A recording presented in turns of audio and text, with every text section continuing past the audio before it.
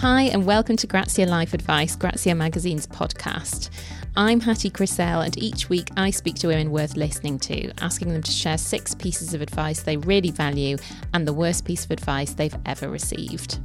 My guest this week is the actress and novelist Catherine Steadman. Catherine's been acting for over a decade and she's a familiar face on British television. You may remember her as Downton Abbey's Mabel Lane Fox, but she's also had roles in Fresh Meat, The Inbetweeners, Victoria and many more shows, as well as film roles in About Time and Salmon Fishing in the Yemen. But last year she revealed another talent. Her first novel, Something in the Water, became a New York Times bestseller and the movie rights have been optioned with Reese Witherspoon attached. It's an incredible page-turner and it's out in paperback on the 16th of May. Catherine dropped by Grazia HQ to share some very comforting and motivational advice. So let us know what you think of this episode on Twitter or Instagram with the hashtag Grazia Life Advice. For now, over to Catherine. Thank you so much for joining us. We're here today mainly to talk about your novel, which is just about to come out in paperback, Something in the Water. And as I was just saying to you before we started recording, I finished it last night and I've been completely gripped by it for the last three days. Without giving too much away, it's really about sort of how much we can surprise ourselves and other people can surprise us with what we're capable of or what we're willing to do, isn't it? Mm-hmm. Yeah. Do you sort of remember the kind of genesis of this idea? Was there something that just pinged in your head one day? Yeah, I suppose, well, there are 2 sort of separate events. Like the first one was I was filming in South Africa on Tutankhamun, which was an ITV series about Howard Carter discovering the tomb of Tutankhamun.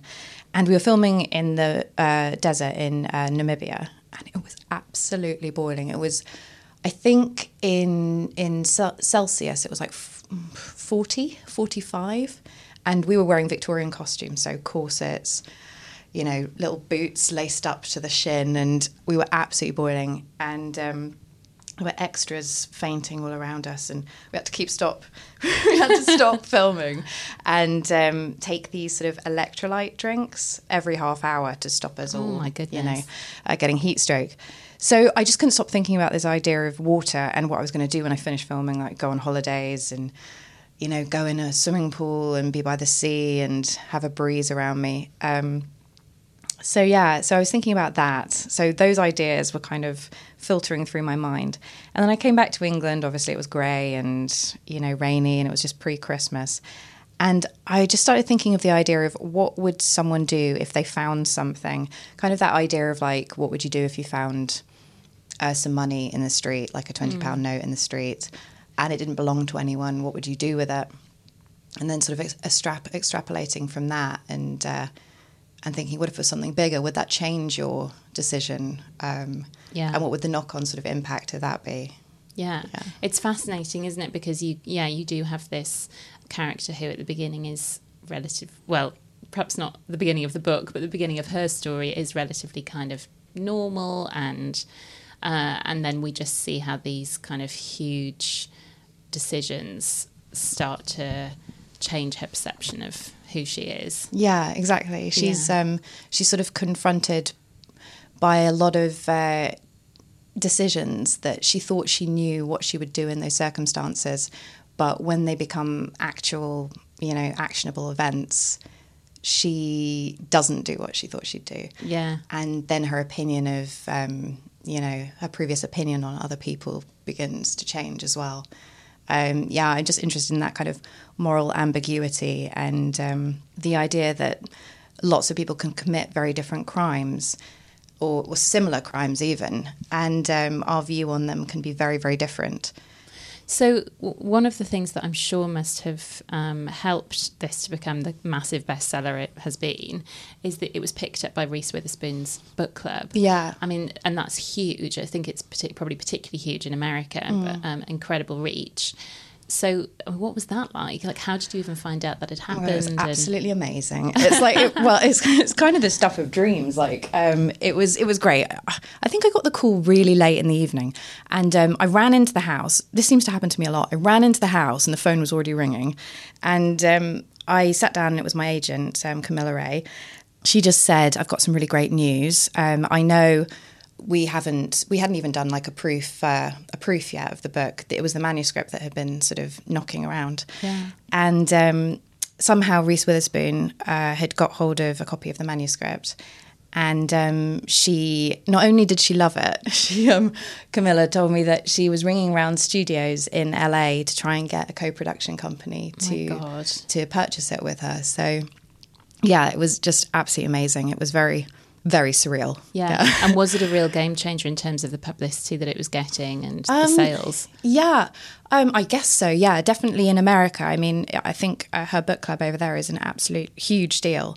Yeah. And, you know, she picks sort of books which are female-led by female authors with strong kind of feminist messages. So that was just amazing. And I mean, I trust her opinion as well. Like, I've read all the books on her book club and, you know, she's got a really good eye.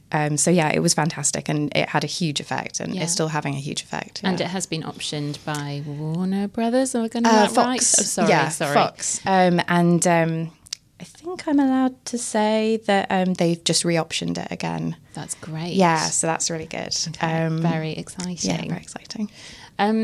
You're also a successful actress and you've been in more things than I can list now, but Downton Abbey is one that people often talk about. Salmon fishing in the Yemen, I believe. Yes. About Time. Yeah. And I know you're currently working on a show, The Rook? Yes, it's an American TV series, which is set in London. It's kind of X-Men-y, but it's not. It's kind of more organic than that. It's less sort of costumey, less character, cartoony. So what is it like to have these two very distinct careers of novelist and actress? Yeah, it's really great. It's kind of like having a holiday from one when you're doing the other. Yeah. They're so completely different. Like when you're acting, obviously, you do some of your work at home, like you learn your lines at home, but the majority of it is, you know, with a lot of people. Like you get there at 5 a.m. and there's people everywhere touching your face, touching your hair, and then you're on set and you're doing whatever you're doing. But with writing, you've got the luxury of sort of, you can do it in your pajamas, you do it in the bedroom. Yeah. Don't even have to get out of bed. Totally different experience. Yeah, it's different. And also, I was talking to my American publisher the other day and she was saying, is it similar? And I was saying, it's sort of like a director is like an editor. But when you're acting, you're on set and the director says, no, don't do it like that, do it like this, or have you thought of maybe doing this? Whereas an editor will send you an email and say that. And then you'll have like a couple of weeks to think about it. Bit less immediate. Yeah, exactly, yeah. Okay, let's get started on your brilliant advice. Mm-hmm. Tell me your first piece of advice. So I think this is, I don't know if this will apply to everyone, but it certainly helps me. Keep your goals to yourself. When I wrote the book, I didn't tell anyone I was writing a book, first of all. And I know that there have been like psychological studies about the effect of telling lots of people your goals and whether that helps you achieve them or not. And I think there's a school of thought that if you tell a lot of people, it's almost like you've kind of already done it. Right. Like if you say, I'm going to be a best-selling author, and everyone's like, oh yeah, you probably will be. That's great. And you're like, yeah, I probably would be. Maybe I won't bother. Like you've already kind of ticked it off exactly. at that point. Yeah. Whereas I personally, I find that if I keep it to myself, then there's more impetus for me to actually sit down and do it. And also, I feel like you can keep sort of the magical luster on something until you've actually created it and it's ready to push out into the world. Yeah.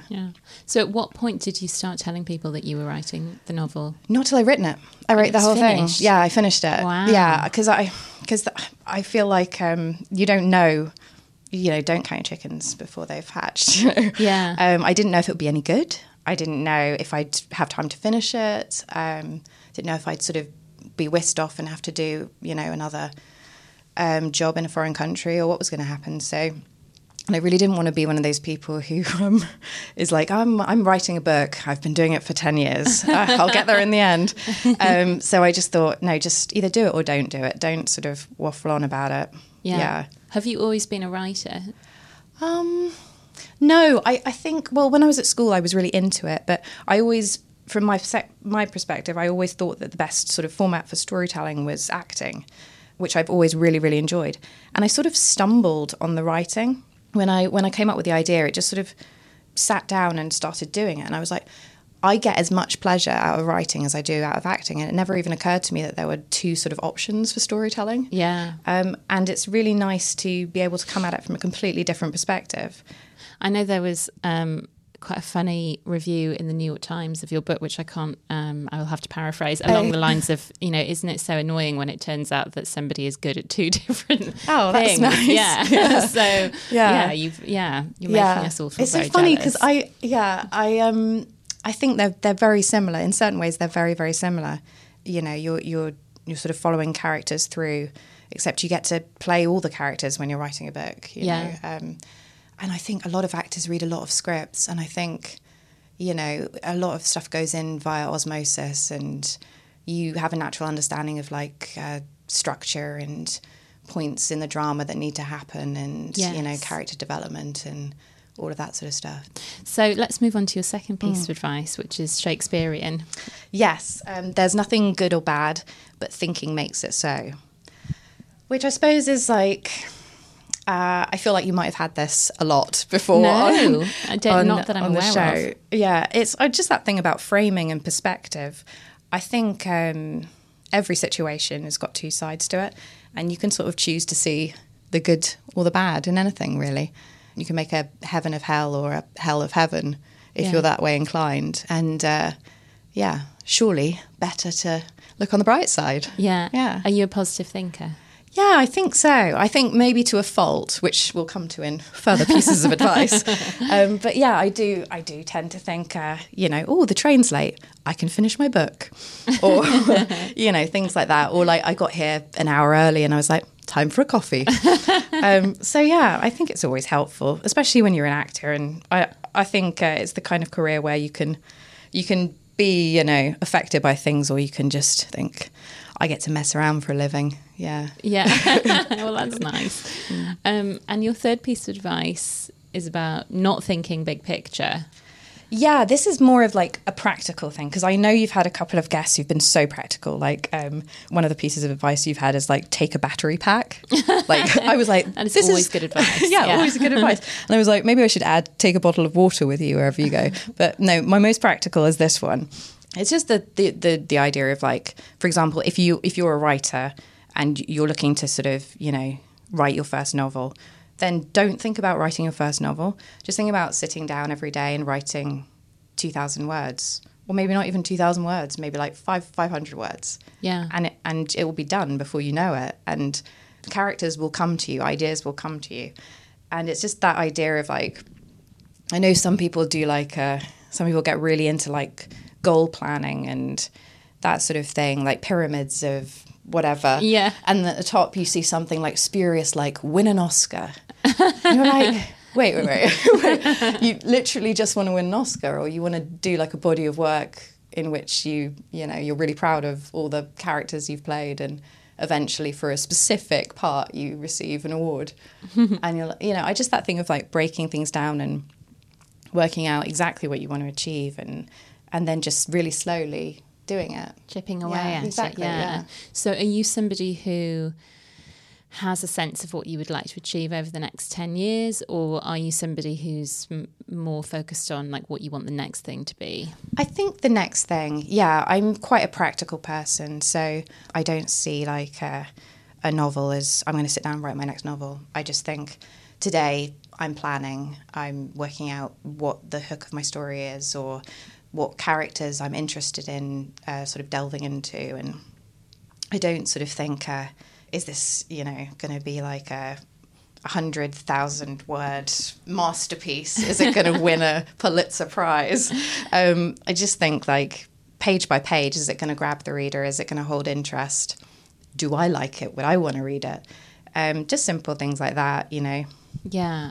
Also, I think, if you get too focused on, is this going to be a great novel? That's really terrifying, and could actually stop you from doing anything at all. Absolutely. Yeah, really inhibiting.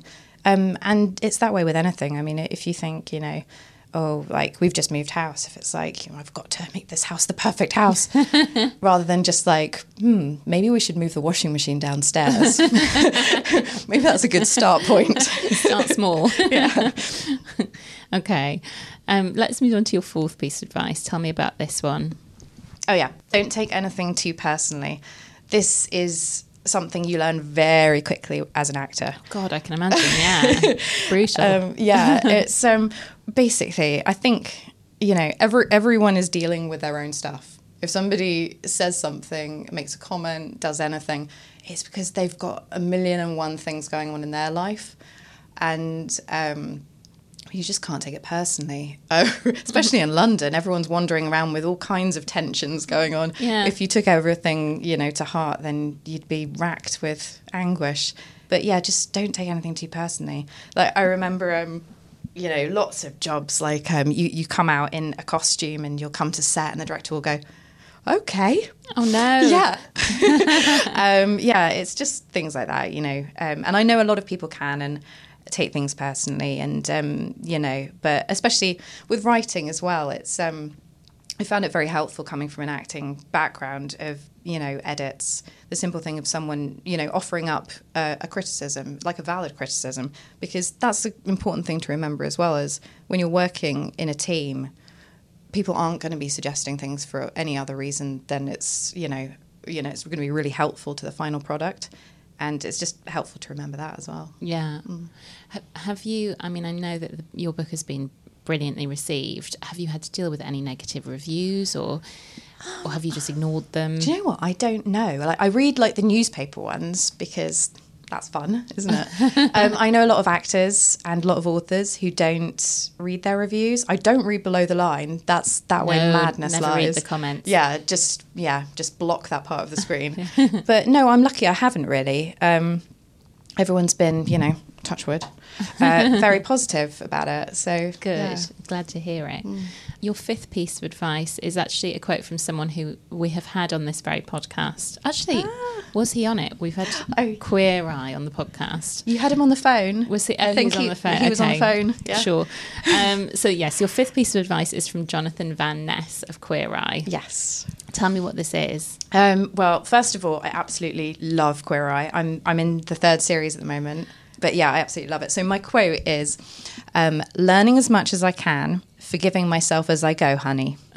I'm not going to do his voice. Which is a shame. Yes. I just think it's, they're all full of so much good advice. It's just like a joy to watch it, really, isn't it? Yeah, it's so heartwarming. It's so heartwarming, and they've got so much kindness and joy for life, which is, in short supply at the moment everywhere, I think. Yeah. So I just, with this particular quote, I think it's really important to forgive yourself for things, and not just not big things like, whatever, like emotional stuff. But just as an actor and a writer, the creative process is about making mistakes. That's what rehearsals are for. That's what drafts are for when you're writing.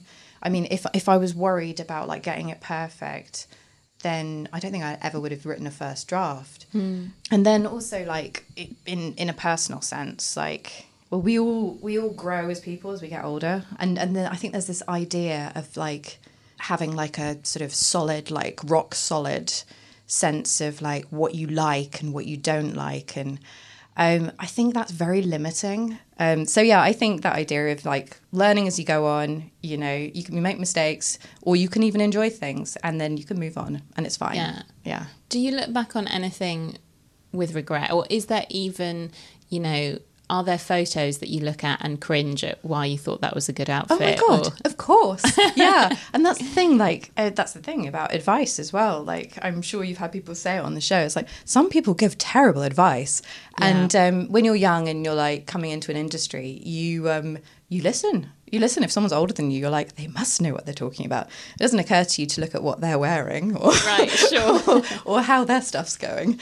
But yeah, no, obviously, yeah, you look back at things and you're why am I wearing that lipstick? Who told me that was good? And your final piece of good advice, what's this one?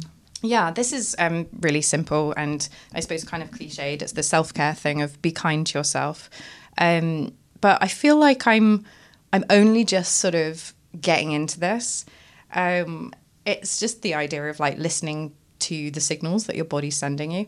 I was always in that mindset of like, certainly when I was a teenager and in my 20s, of like, you know, live each day like it's your last. But that is not good. That's not a good idea. Not for your adrenal anything. It's definitely not a good idea. Very stressful. Yeah, really stressful. And you don't have to like achieve everything in, you know, in a day. You know, it's just crazy. And I think a lot of women, they pride themselves on like achieving everything, having everything and doing everything. And also putting up with a lot of things, like, you know, priding yourself on your stoicism or going like, you know, I'll just finish all this and then I'll sit down and I'll have a cup of tea, you know. And it's just that thing of I'm definitely only just beginning to do this myself, of going, no, I'm going to have a cup of tea now. Yeah. And it's not selfish.